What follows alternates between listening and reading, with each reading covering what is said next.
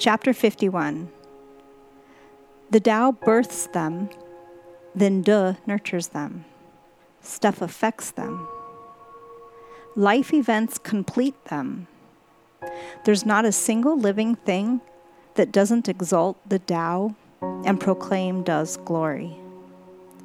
They exalt the Tao and proclaim De's glory, not through coercion, but spontaneously because of who they are.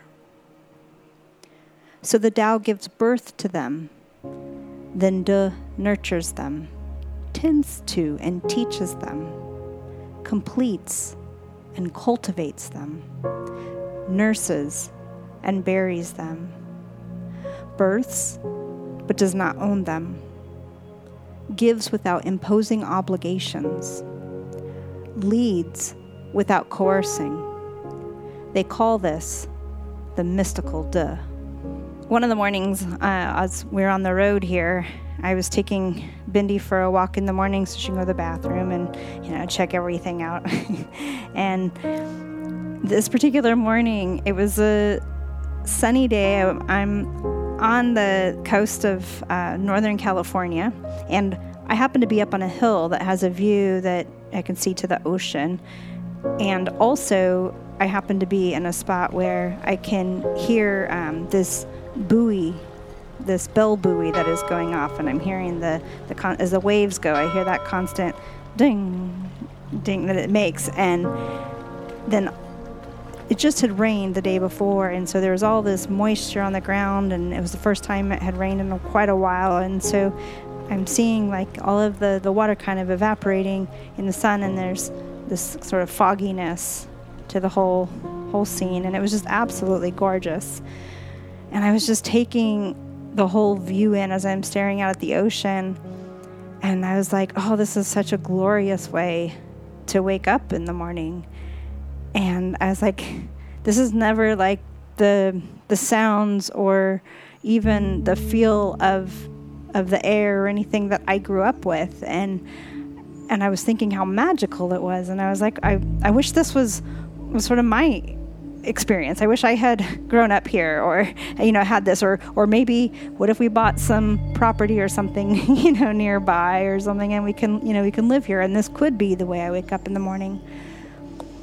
And then I was kind of remembering back to where I did grow up, and I grew up in the Southern California area, and my parents sold our childhood home years ago.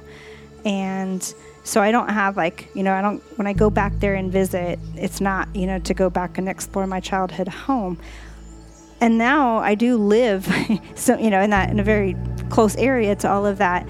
And I'm remembering though, all of the pieces of, that I love about the way I wake up. And, some of them are, just that first day after it rains for a while, and there's this kind of this clean smell that kind of comes out of sort of the concrete and the asphalt and the roads and everything. It just kind of comes up off the surface, and there's a very distinct smell to the rain after Southern California rain.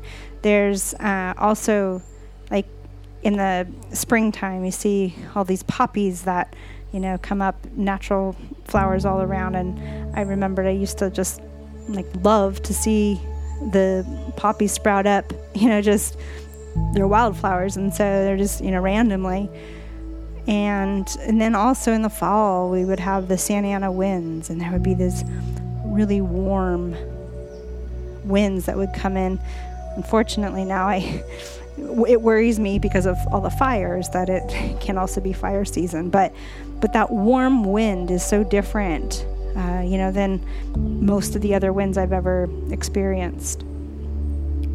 And all of these things that to me sort of represent significant things about my childhood are all just the free, natural things that were around.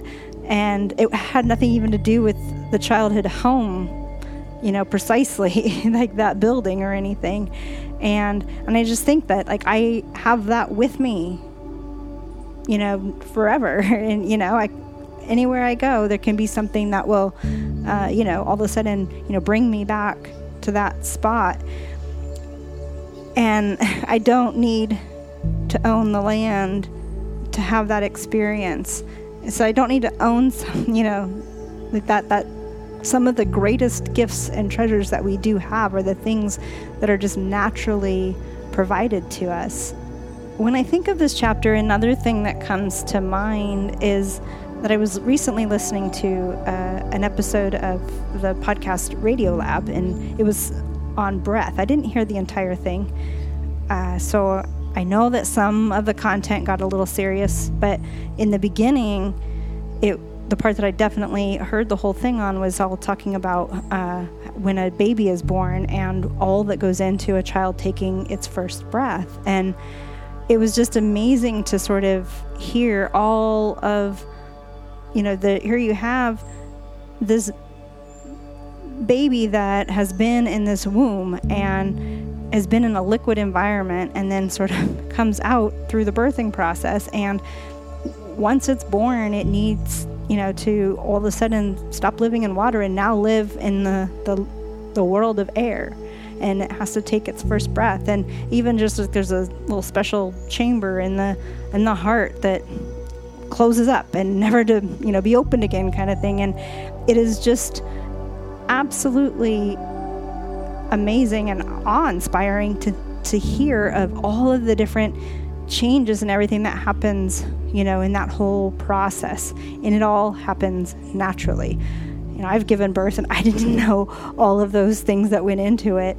And when you actually hear about the entire process, it, like I said, the response to me is just awe. and I'm thinking of that sort of that spontaneousness of just like that glory, that beauty of when you're sort of seeing something that just seems like nothing short of miraculous. It's amazing. And when it's those things that just sort of spark this deep respect for all of what happens to us naturally. We go from birth, and then as we grow up, there's physical changes that are all going to happen whether we like it or not, all the way, leading up into our death. And I don't know, I also maybe would invite you to think of sort of even death as, entering into a different type of womb for a new beginning. And once again, that's something that is no longer in our control. It's happening. And for us to all be a part of this beautiful creation, this beautiful story, the whole way through, it is completely magical. And I would definitely say that I'd call that the mystical. Well, until next time, friends, peace upon peace.